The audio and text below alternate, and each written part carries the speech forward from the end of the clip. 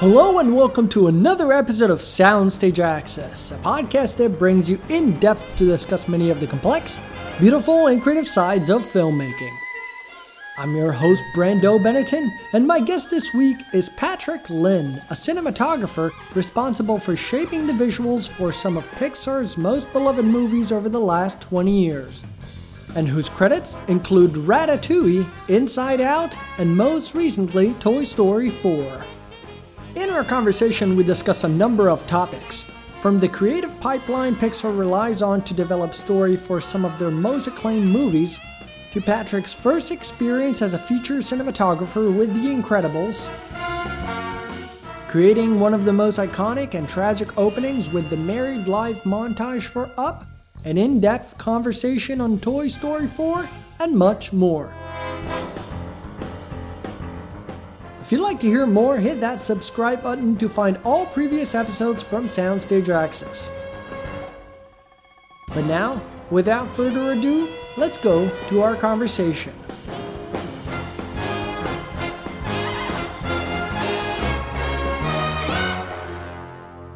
So we're going to be covering a wide range of experiences in your career, starting from your early days as an assistant all the way to your most recent work on Toy Story 4 as a cinematographer. But because the layout department is the one you have the most familiarity with, I want to make sure listeners understand it well. So if you had to describe the job of a layout artist to your grandmother, how would you explain it?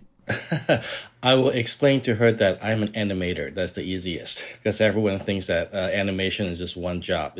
You're an animator. But I usually describe to people is we're basically the camera crew on a live action shoot. So we basically set up the camera and we choose the lens, we compose the shots, but we do a little bit more, which is we also do staging. We have to figure out how to stage the characters. We have to decide where the character stands. We have to decide sometimes which hands the character pick up something, which way the character turns, how they enter the screen, how they exit the scene, etc., etc. So before jumping into any projects, it's great that you mentioned this. I want to make sure people understand the creative process of shaping the cinematography of an animated movie, and this is what you had to say about it. Quote, "In live action, you would say lights, camera, action. But in computer animation, the order becomes camera, action, and then lights. First, we set up the camera movement in the computer, as you said. Then the animation team creates character movement and acting. And finally, we take care of lighting as part of the final render." It's my understanding that lighting is also the most expensive. So the layout department, again, as we said, it really sets up the foundation of all departments to follow. And it's the first step into exploring what the film will look like cinematically. So with camera and lighting being separate departments in the production pipeline, why do you think this process has been so effective for you guys on a creative level? I think it's just because we want to have as much time to explore how we're going to shoot the film. A process goes down the pipeline, it becomes more and more expensive. And layout has a very small team. First of all, we only have 15 people on our team, and we touch every shot. As it goes down to animation, the animation department becomes 90 people. And the lighting department becomes a little bit smaller nowadays. But in the beginning of maybe 15, 20 years ago, the lighting team is huge as well. Now the lighting team can be about 20 people. But the rendering process is expensive because every shot takes about hours or sometimes up to days to render. So the best way to explore how we're going to shoot the film is in the beginning, where we don't really do render. We do a recording from the screen, so each shot takes a much quicker.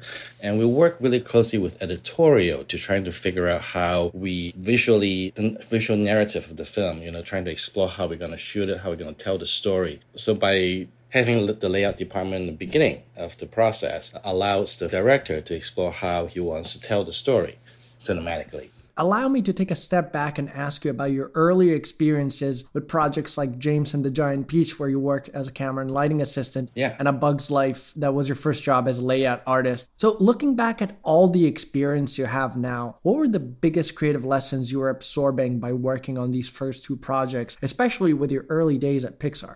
Starting with James and Giant Peach, I was a camera assistant. I actually come from not an animation background. I study live action films, so I have a live action degree.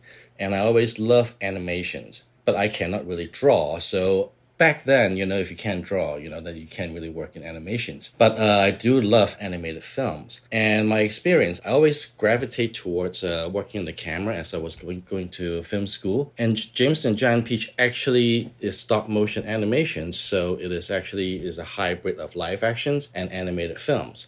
So that is a very great start for me. Before I started on James and Giant Peach, I've done DP work before, but it is in special effects. So I was doing ride films. So I was doing, it's kind of like the Star Tours. I actually shoot the film and doing motion control programming. And so James and Giant Peach was a great stepping stone for me to get into animation.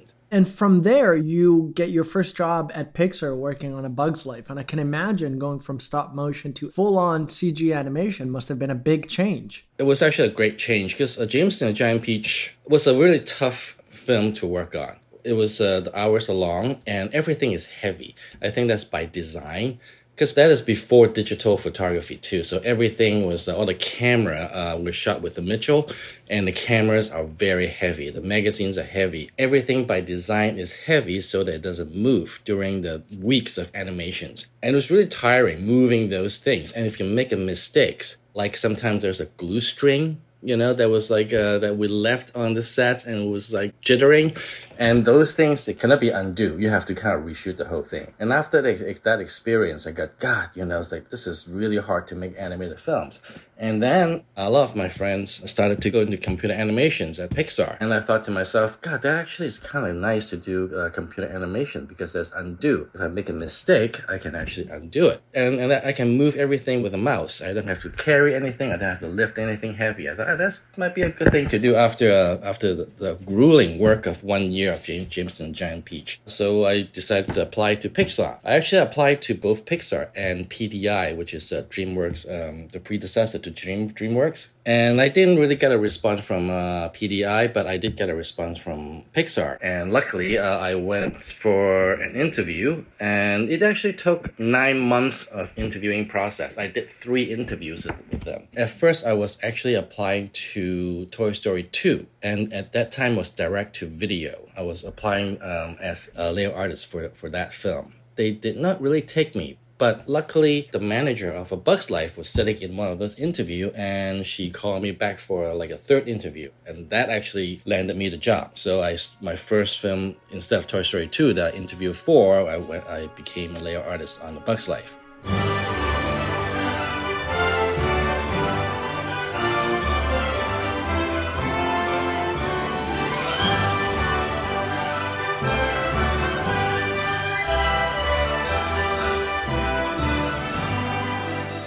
And it was a learning curve. I don't know anything about computers. I don't know anything about Linux. They taught me everything, and we basically hit the ground running. I think I got 2 weeks of training, and then I started my first shots after 2 weeks. And I always loved playing with G.I. Joe when I was a kid. I loved the posability of the toy. And working on the digital character was so much fun. It's basically like a G.I. Joe on steroid, G.I. Joe have 27 articulation points, and I was playing with Flick, and it has thousands. And it was so much fun to work on. Yeah, at that time I thought, it was just like a one film gig, and after this I'll just go on and look for another job. That's how film business works, right? And then somehow I've been there for 22 years now.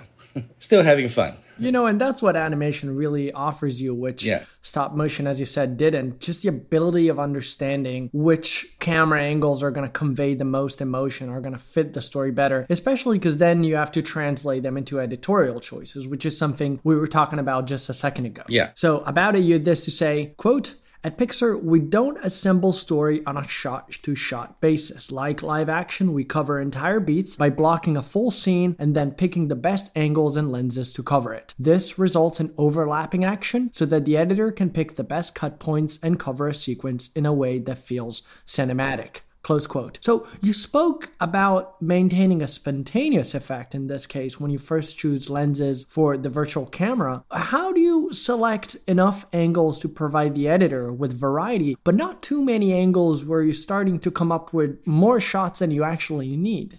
Yeah, so it's a fine balance. It depends on the sequence. If it's a sequence of just two people talking, it's pretty basic. You just create the master shots and then you go in and shoot the close-ups. Those are more straightforward. The coverage become increasingly more if we start to do action sequences, like for The Incredibles. We do a lot more coverage for those. Or let's say for Toy Story 4, I think when they're trying to break into the cabinet, that is like one of our biggest action sequence, and that we provide tons of coverage for those. But yeah, it's a fine balance, but the coverage comes from some idea. Sometimes if you just do the boards for action sequences, you might have like 100 shots, but sometimes you want to marrying shots together and trying to make it more smooth. And then from there, you might, maybe I can actually cover it from this angle and make it better. So yeah, so it's just a fine balance, and we just try to provide coverage, but this doesn't overwhelm the editor. And usually when we provide coverage to editorial, we will sit down with the editor and kind of walk them through what we're thinking when we're shooting it. So say, okay, this is version number 1. If you go with option A for this shot, it'll go to the other shots. And if you go to option B for this shot, it'll go down another route. So we'll basically lay out all the options for the editor and for him or her to choose.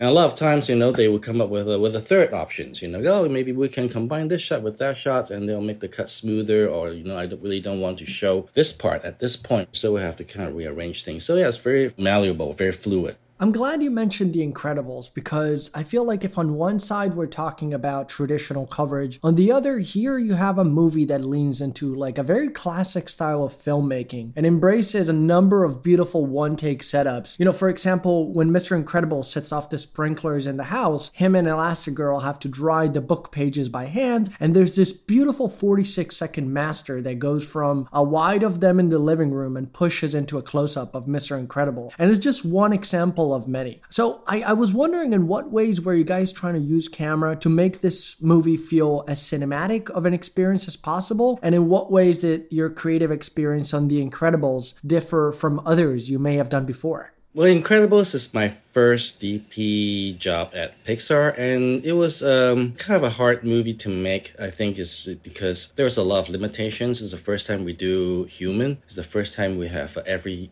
character has clothing simulations. So there's a lot of things that have to work around. Like we cannot do shirt grabbing. There's a lot of things like we cannot do like picking up of the clothing and have him pin the mic on. We have to kind of hide it. There's a lot of things we have to kind of hide to kind of work around things. And yes, the sequence you're talking about when Bob and Helen is drying the books, yes, it's a very long shot, and it's kind of interesting. That is actually the master shots of the sequence that we shot, and we actually have other shots to cover that moment as well. And Brad, after he saw all the footage, and decided that he just would like this one long tracking shots to cover that moment. And I'm glad he did that too, because I also like long shots. And I kind of did the same thing on Up when Carl and Russell is on top of the tepui when they're in front of the campfire. I also have a long, slow tracking shots, while Russell is talking about his dad. And also in Toy Story 4 as well, although it means a little bit differently. In Toy Story 4, the two longest shot is after Woody jumps out of the RV when he's walking Forky back into town. We have two longest shots in the film, which is 46 seconds and 55 seconds. And in Toy Story 4 context, long shots means when Woody is stuck in the past. That's why we have the two longest shots on him at that moment, because I think that is the lowest point for Woody. This is when he's the most lost and he just doesn't know where his life is heading, and is really questioning his purpose at that time. And on The Incredibles, one of the harder thing was Brad Bird, the director. He came from a 2D background. And in the beginning, he spent quite a bit of time to refine the storyboards in 2D. And he sometimes got stuck with the timing. And it's really hard to translate from 2D to 3D with the same timing, because sometimes the camera just does not move that fast. And when he gets stuck with those timing, we have to kind of find a way to get the camera to work with that timing. That sometimes is the hardest thing, is the translating the boards that he was so stuck with into 3D. And in the beginning, like the first scene, which is the chase scenes, was the golden day of the heroes. In the beginning, that is one of the first scenes that goes into productions. When you look at that scenes again, a lot of the timing is really quick. Some of the shots are a bit choppy, just because we're trying to match the timing of the boards. Sometimes the camera has to move a little bit unrealistically fast. He's trying to go from point A to point B. And that to me, sometimes it kind of takes you out of... It takes me out anyway. Sometimes it becomes very cartoony in a sense. If the camera moves too fast, it becomes cartoony. But the last scene that goes into production is the final battle scenes. And when you look at that scene compared to the first scene, it's very different. And because we actually did the previs, it's less storyboard, and Brad was a lot more open to using alt and trying to make the scenes go a little bit smoother. So when you look at the final battle compared to the first scene, the chase scenes, the first scene is a little bit more choppy, and I think the final battle is more fluid. The coverage, everything can see a little bit more clearly as well, too. But perhaps you'll come with a challenge, eh? I was surprised to get your call. I just need a patch job. What have you been doing, Robert? Moonlighting hero work? Must have happened a long time ago. I see. This is a hobo suit, darling. Oh, you can't be seen in this. I won't allow it. 15 years ago, maybe, but now... What do you mean? You designed it. I never look back, darling. It distracts from the now. You need a new suit. That much is certain. A new suit? Oh, where the heck am I going to get a new You suit? can't! It's impossible! I'm far too busy, so ask me now before I again become sane. Wait, you want to make me a suit? You push too hard, darling, but I accept. It's amazing to hear you talk about the fact that you had an evolution of experience within one movie, you know, from the way you began working on it to the way you ended it. And speaking of Brad, you know, you also worked as a lead layout artist on my favorite Pixar film, which is Ratatouille. What strikes me about that film is that there is a one-of-a-kind European setting. You're basing the story pretty much all in Paris, and even though we haven't spoken about production yet, you know, it's my understanding that an empty set, when you work with a production designer, I'll ask you a lot about that, but an empty set can really inspire the way you pick camera angles. So I was wondering for you, what were the greatest challenges working on Ratatouille of covering a movie where such a small main character, you know, Remy the rat, is juxtaposed not only against bigger counterparts, you know, the humans, but the large cityscape of Paris overall. So now you have a small character against a large background, and you guys have not only traditional scenes, but you have quite a number of action sequences as well. How do you give scale to this? When we first started working on that film, we know that about half the movie happens in the kitchen. Actually goes back to Incredibles. Incredibles is when we first started doing previs. Back then, you know, previs is not very common, especially at Pixar. We never do previs. We just go in and trying to shoot the film. But on Incredibles, since there are so many one-off sets, like the jungle, we have to start doing previs, trying to figure out how big the space needs to be before we go in to actually finally build the sets. We kind of took that idea onto Ratatouille. So the first thing we do is we previs the kitchen. We spend a lot of time in prevising the kitchen, trying to get the scale right between Remy and also Remy and the humans, and where should the freezer goes, how many stovetops it needs to be, and it keeps changing. I remember one time, before there was no office for Gusteau within the kitchen, and then after one screening, story needs that there needs to be an office with inside the kitchen, and we have to kind of find ways to carve out space for that office. So it's the second film we're starting to do previs, still kind of new for us. So we spent a lot of time doing previs, trying to get the scale right. And depending on where Remy goes, he goes underneath the stove, and we have to kind of look up and see what's underneath the stove that can give it scale. So there was one scene that he runs underneath it, and so the gas starts to turn on and the fire. So we're trying to see how high the height needs to be, and can the camera actually not going under the ground but still see Remy and seeing the flames, and just kind of give it that scale. And sometimes we do cheat the scale a little bit too. We kind of scale things up here and there and maybe scale Remy down a little bit just to get the scale right. Yeah, that scene when he fell into the water and was running around inside the kitchen, that's when I actually shot that scene, and it was super fun to work on, trying to get the scale right. In general, just creating contrast in a movie is a very difficult thing to renew the visual scope. And as you pointed out, a lot of the movie takes place in the kitchen. And there you feel even more jarred when you have a chase sequence chasing Remy on a little scooter, and they're going through the streets of Paris and, you know, onto the riverbank. That is so much set you gotta worry about. How far out do you have to design the city of Paris when you're working on a sequence like that? Oh, that started even before we start. Once we know that we have a scene it's a chase in the city of Paris, the production designer will start to, based on the boards, to trying to figure out how many set pieces that we would need. And then they will start constructing it in a very rough sense, and then we'll go in and start shooting and see really what do we see before they go in and do the final modeling and shading and dressing. Yeah, so it depends. Like if you go back to even a bigger scale is the city on The Incredibles, the big battle at the end, how big that city needs to be. We've never built a city before. We're usually trying to contain it. And that was a big challenge for us trying to get that city. How much city do we need to build? That's what the previs comes in, then trying to figure out, okay, exactly which part do we need? And we're trying to restage it so that we can actually contain in a smaller area. So during the boarding phase, they would just board whatever they board out all the story beats. They're not really thinking about where to shoot something. And when we're doing previs for the big battle for The Incredibles, we try to limit, okay, we can shoot this part here, and then we can connect this part to here. So we kind of limit the whole city to just a T junctions in the corner of a city. Basically, we have to use previs to trying to contain the actions. I need this job. I've lost so many. I don't know how to cook, and now I'm actually talking to a rat as if you... Oh! Did you nod? Have you been nodding? You understand me? So I'm not crazy! Wait a second. I can't cook, can I? But you can, right? Look, don't be so modest. You're a rat, for Pete's sake. Whatever you did, they liked it. Yeah, this could work.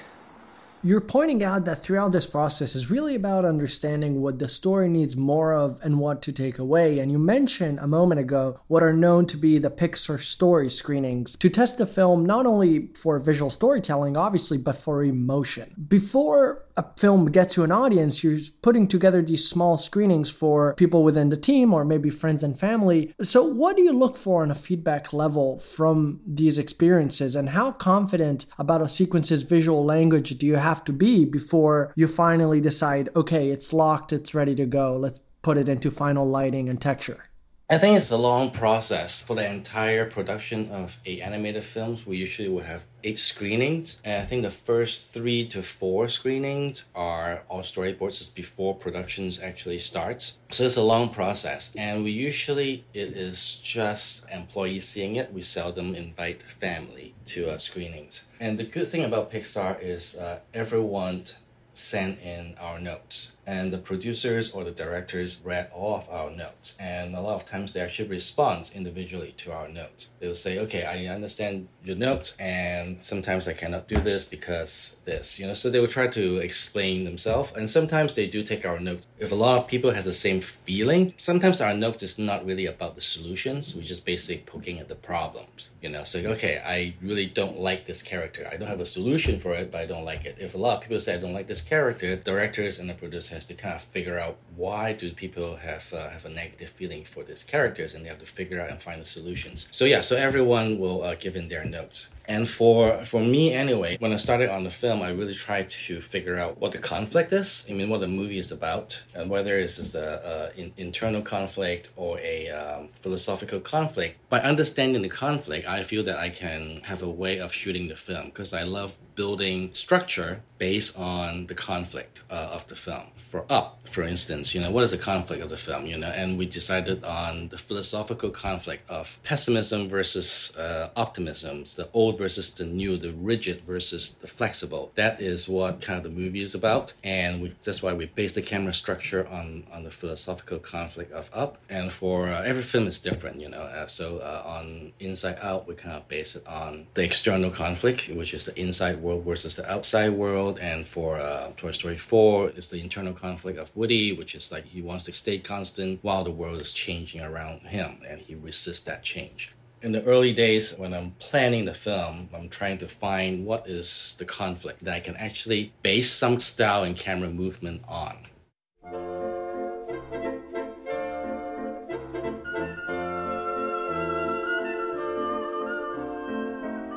I'm glad you brought up because I would be remiss not to ask you specifically about that opening montage with Ellie and Carl. It's obviously, a prime example of visual storytelling at its finest. Yeah. And with no dialogue, you're conveying a lifetime between this couple growing older together, and it earns the necessary emotion for the rest of the movie. So I wanted to ask you, there's so much we could talk about, but if we had to focus on that opening sequence, how did you work with director Pete Docter to make sure that each shot was crafted to convey story and emotion?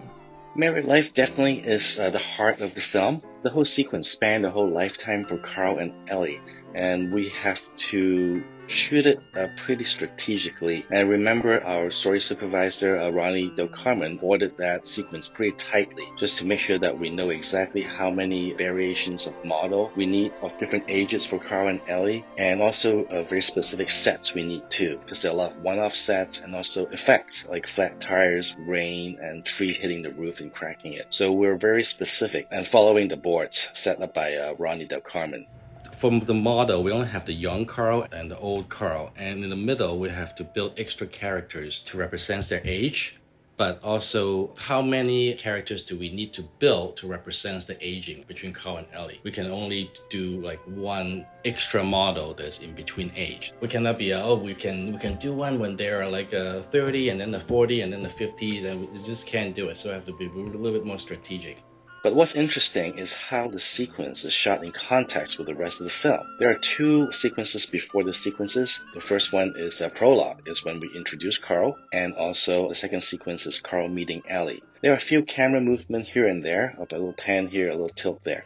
But all the camera movements are kind of isolated and very subtle. I think the biggest camera movement in that time is the introduction of Carl, which is when the camera sort of craned down from a projector down to his face. And that's the biggest camera movement. And the camera doesn't really become active until they got married. So we use a series of tracking shots, pushing in, pulling back. The camera movements are kind of slow and gentle, very lyrical, and trying to symbolizing them moving through life together. They're living through their married life happily, most of the time happily. And the sequence sort of end with a very slow pullback. So after Ellie's death, after the funeral, when Carl is walking back inside the house, we have a very, very slow pullback as he's walking in. I think that's the smallest camera movement and slowest camera movement of the entire film. And right after you walk into the house and after the door closed, the camera comes to a stop. And between his wife's death and to the point when he take off in his house in the balloon at the end of Act 1, this period of time is one of his lowest point in the film. So there are 146 shots in this moment, and all of those shots are log-off shots, with the exceptions of 6 shots, which is after Carl hits the construction workers over the head. And we want to give the audience the same disoriented feeling of Carl. The camera becomes unlocked a little bit. Except for that 6 shots, everything else, 140 shots, they're all lock-off shots. The camera didn't move. And besides that, we also trying to frame Carl with a down angle, just to make sure that you're looking down on him, make him feel small. At this time, he's also very isolated. So we try to frame him with divisions or frame in frame. He is framed within a door frame most of the time or framed within the mirror. Besides that, one of my favorite filmmaker is Ozu, and I want to pay homage to him. So we used a 50mm lens only for this 146 shots, and we never changed the lens until we see the balloon. When the house goes up, that's when we switch the 50mm lens to a wide-angle lens, and also we have the biggest camera movement of tilt in the entire film, from the house to the balloons right before the house takes off. And also that series of tracking shots we use for Married Life, we didn't really use it in the entire film, that type of camera movement, until we hit the end of Act 2. That is when Carl is in the house on top of the Tepui after he lost Kevin and after Russell is angry with him. And he's alone again, kind of like the time that after Ellie's death. And when he's flipping through the pages on the adventure book, when he's inside the house alone, we use the same camera movement as in Married Life. Very slow, gentle tracking shots, pushing in, pulling back. And the reason for using the same type of camera movement is because we are trying to link the audience back to the Married Life, because that's exactly what Carl is thinking. He's reliving his time with Ellie through the adventure book. So by using the same type of camera movement and by linking these two moments, The goal is to try to create a deeper meaning within the visual so that the audience can feel a little bit more emotions. And this is kind of why I like graphing the whole film, so I can see how the film's visual intensity progressed. And by seeing the big pictures, it's easier for me to find moments in the film that correlates to each other. If I can connect moments visually, I can create a deeper meaning. Good afternoon. My name is Russell, and I am a wilderness explorer in Tribe 54, Sweat Lodge 12. Are you in need of any assistance today, sir? No. I could help you cross the street. No. I could help you cross your yard. No. I could help you cross your porch. No. Well, I gotta help you cross something. No, I'm doing fine.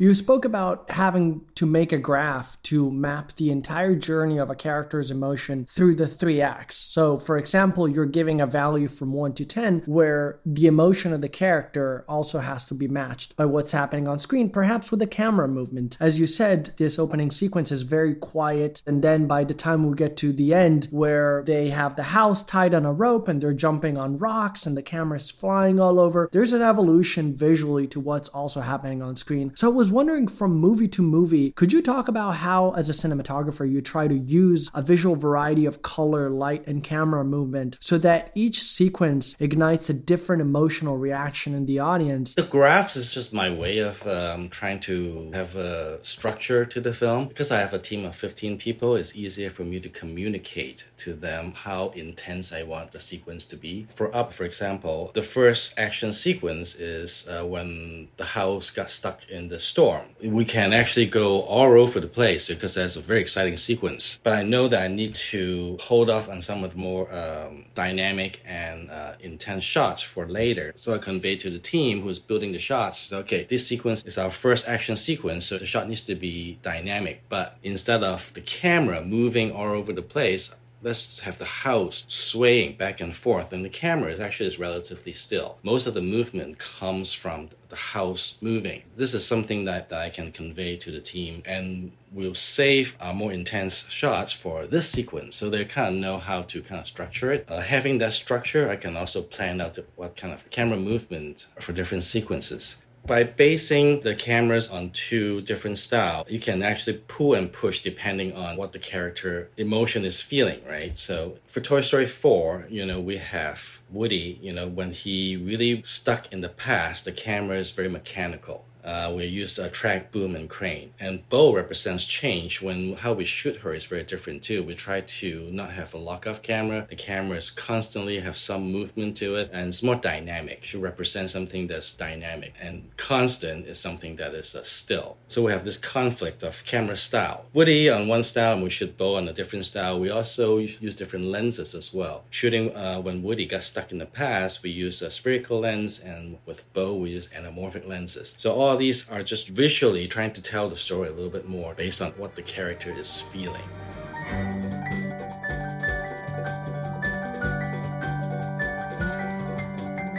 In no film you can see that more clearly. For example, jumping 6 years ahead from Up, you have Inside Out.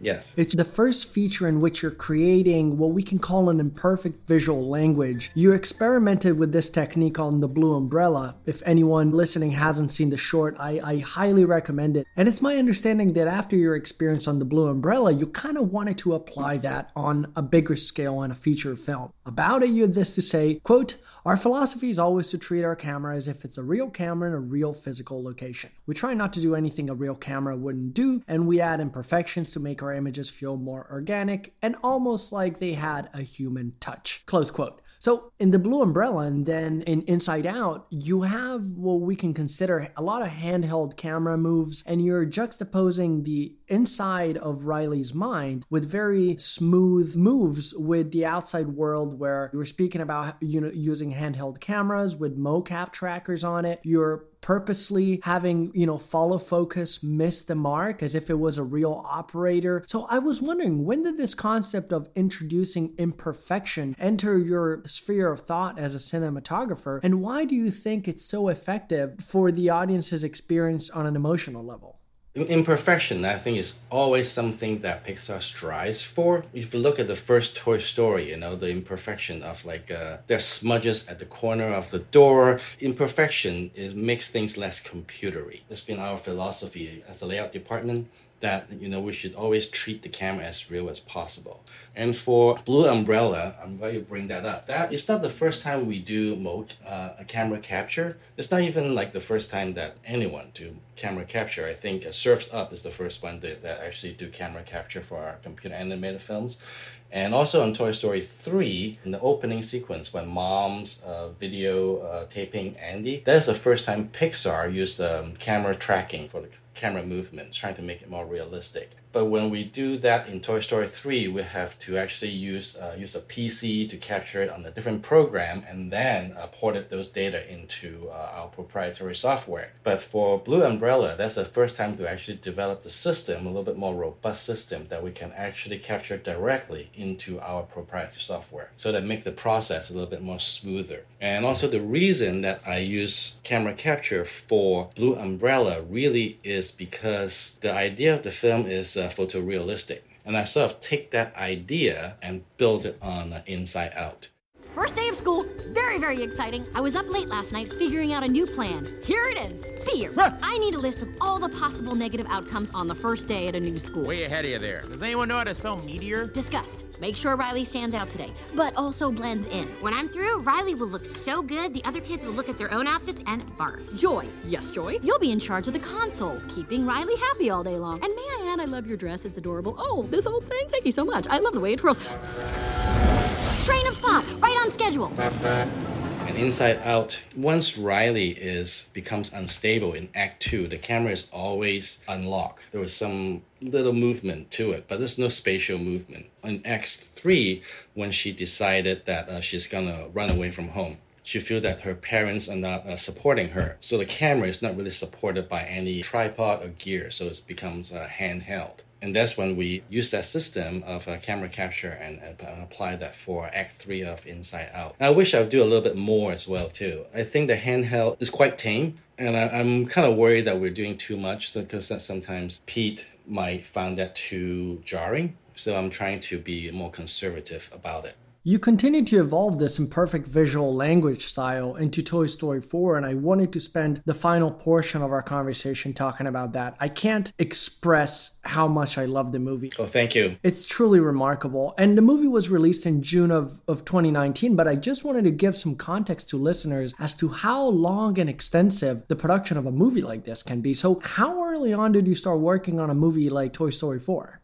Well, this is a very unique story. I started almost immediately after Inside Out's wrapped back in end of 2015.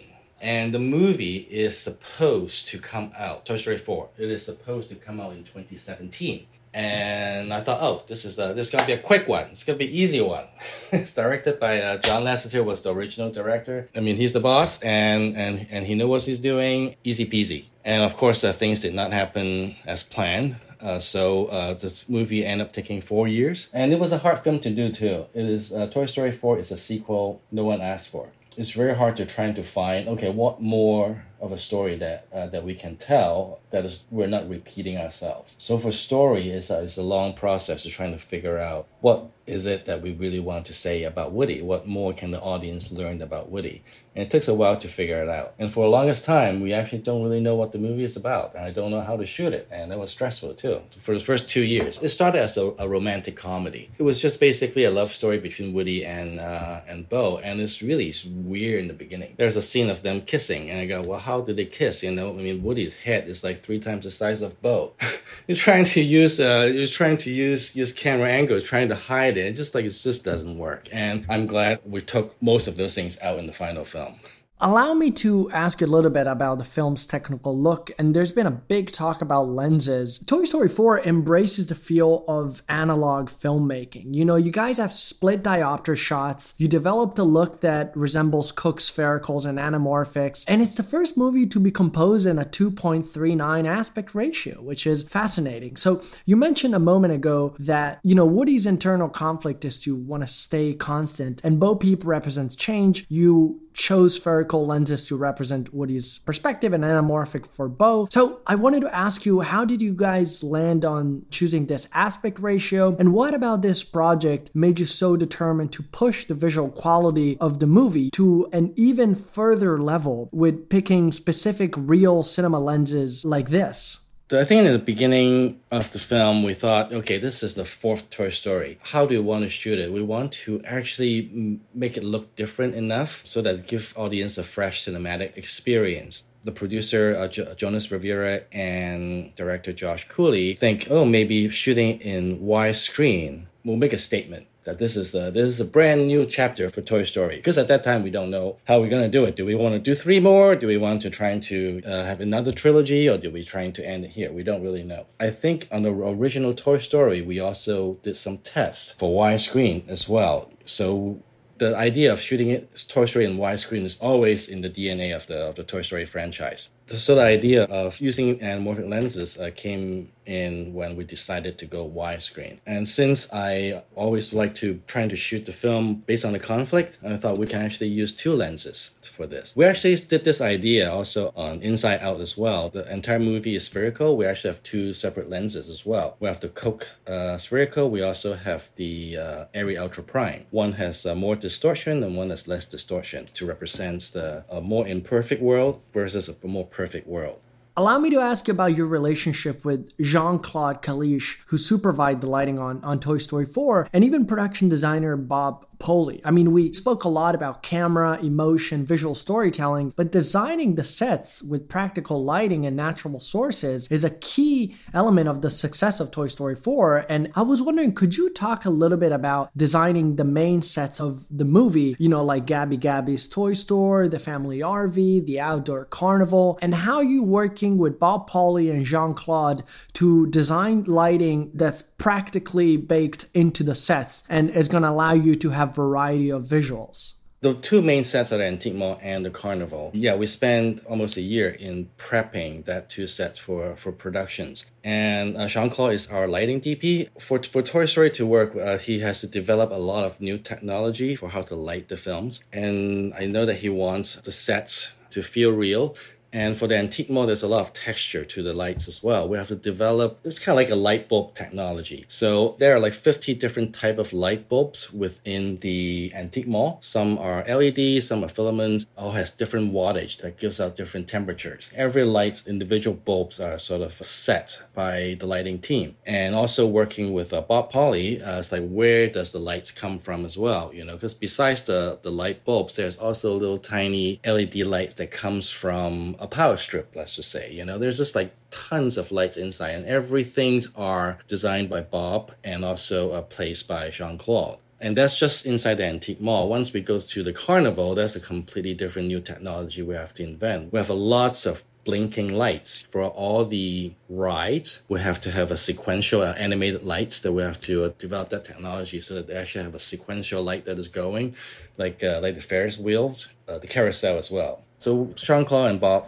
worked really closely together to carve out the lighting for that 2 sets. And for layout, when we are working, we actually don't really see those lights because those lights need to be rendered. What Jean-Claude did for us is he would give us a temporary light so that at least show us where the shadow will be coming from, where the key light is coming from, where the bounce light is coming from, so that we have some general idea while we are working. For the inside the Antique Mall, for us working with Bob Poli, that we need to figure out how the layout inside works. And we do extensive previs in terms of how wide the aisle needs to be, how much stuff for each shelf needs to be, and we do extensive previs with Bob Poli and trying to figure out that space. We will also try something new for that. This time around too on Toy Story 4 is using VR. So after Bob and the sets team built the sets, we'll put it into VR. So we actually go inside the Antique Mall. First, we can go in as a human being. So this aisle feels good as a human, but what does it feel like as a toy? So we'll shrink ourselves down and walk around as a toy. Some aisle may looks really narrow in the human scale, but actually is actually pretty wide as a toy scale. So we're trying to figure out the sets that way, trying to make it feels correct from a toy's point of view, also as a human point of view as well.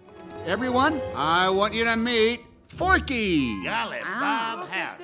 Look how long his arms are. Trash? No, toys. They're all toys. Trash. No, that's the trash. These are your friends. Hello. Trash. Shh, no, it's okay. Trash. Woody, I have a question. Well, actually, not just one. I have all of them. I have all the questions. Why does he want to go to the trash? Because he was made from trash. Look, I know this is a little strange, but you gotta trust me on this. The lighting quality that Jean-Claude created matched with your camera angle choices. It's the reason, by the way, I think the ending scene of the movie is so emotional when the toys are hugging goodbye on top of the RV. Down to the light bulb, you're creating such warmth in the lighting, shallow depth of field, and I was wondering if you could talk about making sure that that sequence, specifically when the toys are leaving Woody behind, was there an effort on your part to make sure that visually that scene was wrapping up the entire movie in the best possible way? That sequence is very tricky in a sense. People have to understand where Woody is coming from. They have to understand what Woody is feeling. When we first got the script or the storyboard, it ended kind of abruptly, So basically, Woody asked Forky, tell Buzz to meet us at the carousel. And Buzz sort of trying to kill everyone, trying to get the RV back to the carousel and pick up Woody. I think when we first started working, the script basically Woody, just walk up to Buzz and just say, take good care of the toys. And to me, it is not, I don't really feel what Woody is feeling yet. Buzz just trying to kill everyone, come and pick you up, and all of a sudden, no, you don't have to pick me up now, goodbye. And I'm trying to think of a way to give the scene a little bit more weight. At first, I was thinking Woody has to understand that Bonnie doesn't need me anymore. And even though if I go back to Bonnie, there's nothing much I can do to help her. So at first, I was thinking maybe when Woody can do a slow walk over to Buzz, and then he would see Bonnie, playing with Forky and being happy and realize that she really doesn't need me. And I thought, well, then I have to introduce. Bonnie was sleeping and now we have to wake her up. She has to do all this playing. And I said, no, that's too much. And then I started thinking back to the prologue of the film when he was about to get into the box with Bo. And we have a shot of his hand and tilting up to his face. And I thought, well, I always like using same as shots because I think that actually gives this film a very good structure. I use the same as shots on Up. I don't think a lot of people notice this. On Up, when Carl, as a young child, watching the newsreel of the dirigible taking off of Muntz, when he is longing to be that person, when we're looking up to Muntz when the dirigible take off, it's the same shot of him at the end of the film, the dirigible taking off. That two shots is exactly the same shots. That basically saying that, okay, now he's living his childhood dream. And I love using same as shots in the beginning and the end of trying to basically tie the whole things together. I go, okay, so if I actually have a same as shots when Woody is climbing down the carousel, when he's saying goodbye to Bo again, seeing his hand tilting up to his face, Bo touching his face, and then she adjusts his head. These three shots are exactly the same as a prologue. So if I do this exact same as shots in the end, that will put the audience back to the prologue of the film. That's when Woody was about to climb in, but he decided not to. And now it is a second chance. And is he walking away from his second chance again? So after that three shots, for that long walk of him walking back to Buzz, I think the audience know exactly what Woody is thinking. Is he making the mistake again by choosing constant over change because he's too afraid of change? That's why it makes it more emotional, and I think I put the audience into Woody's head purely using a cinematic language. Does this mean Woody's a lost toy? He's not lost. Not anymore. To infinity and beyond.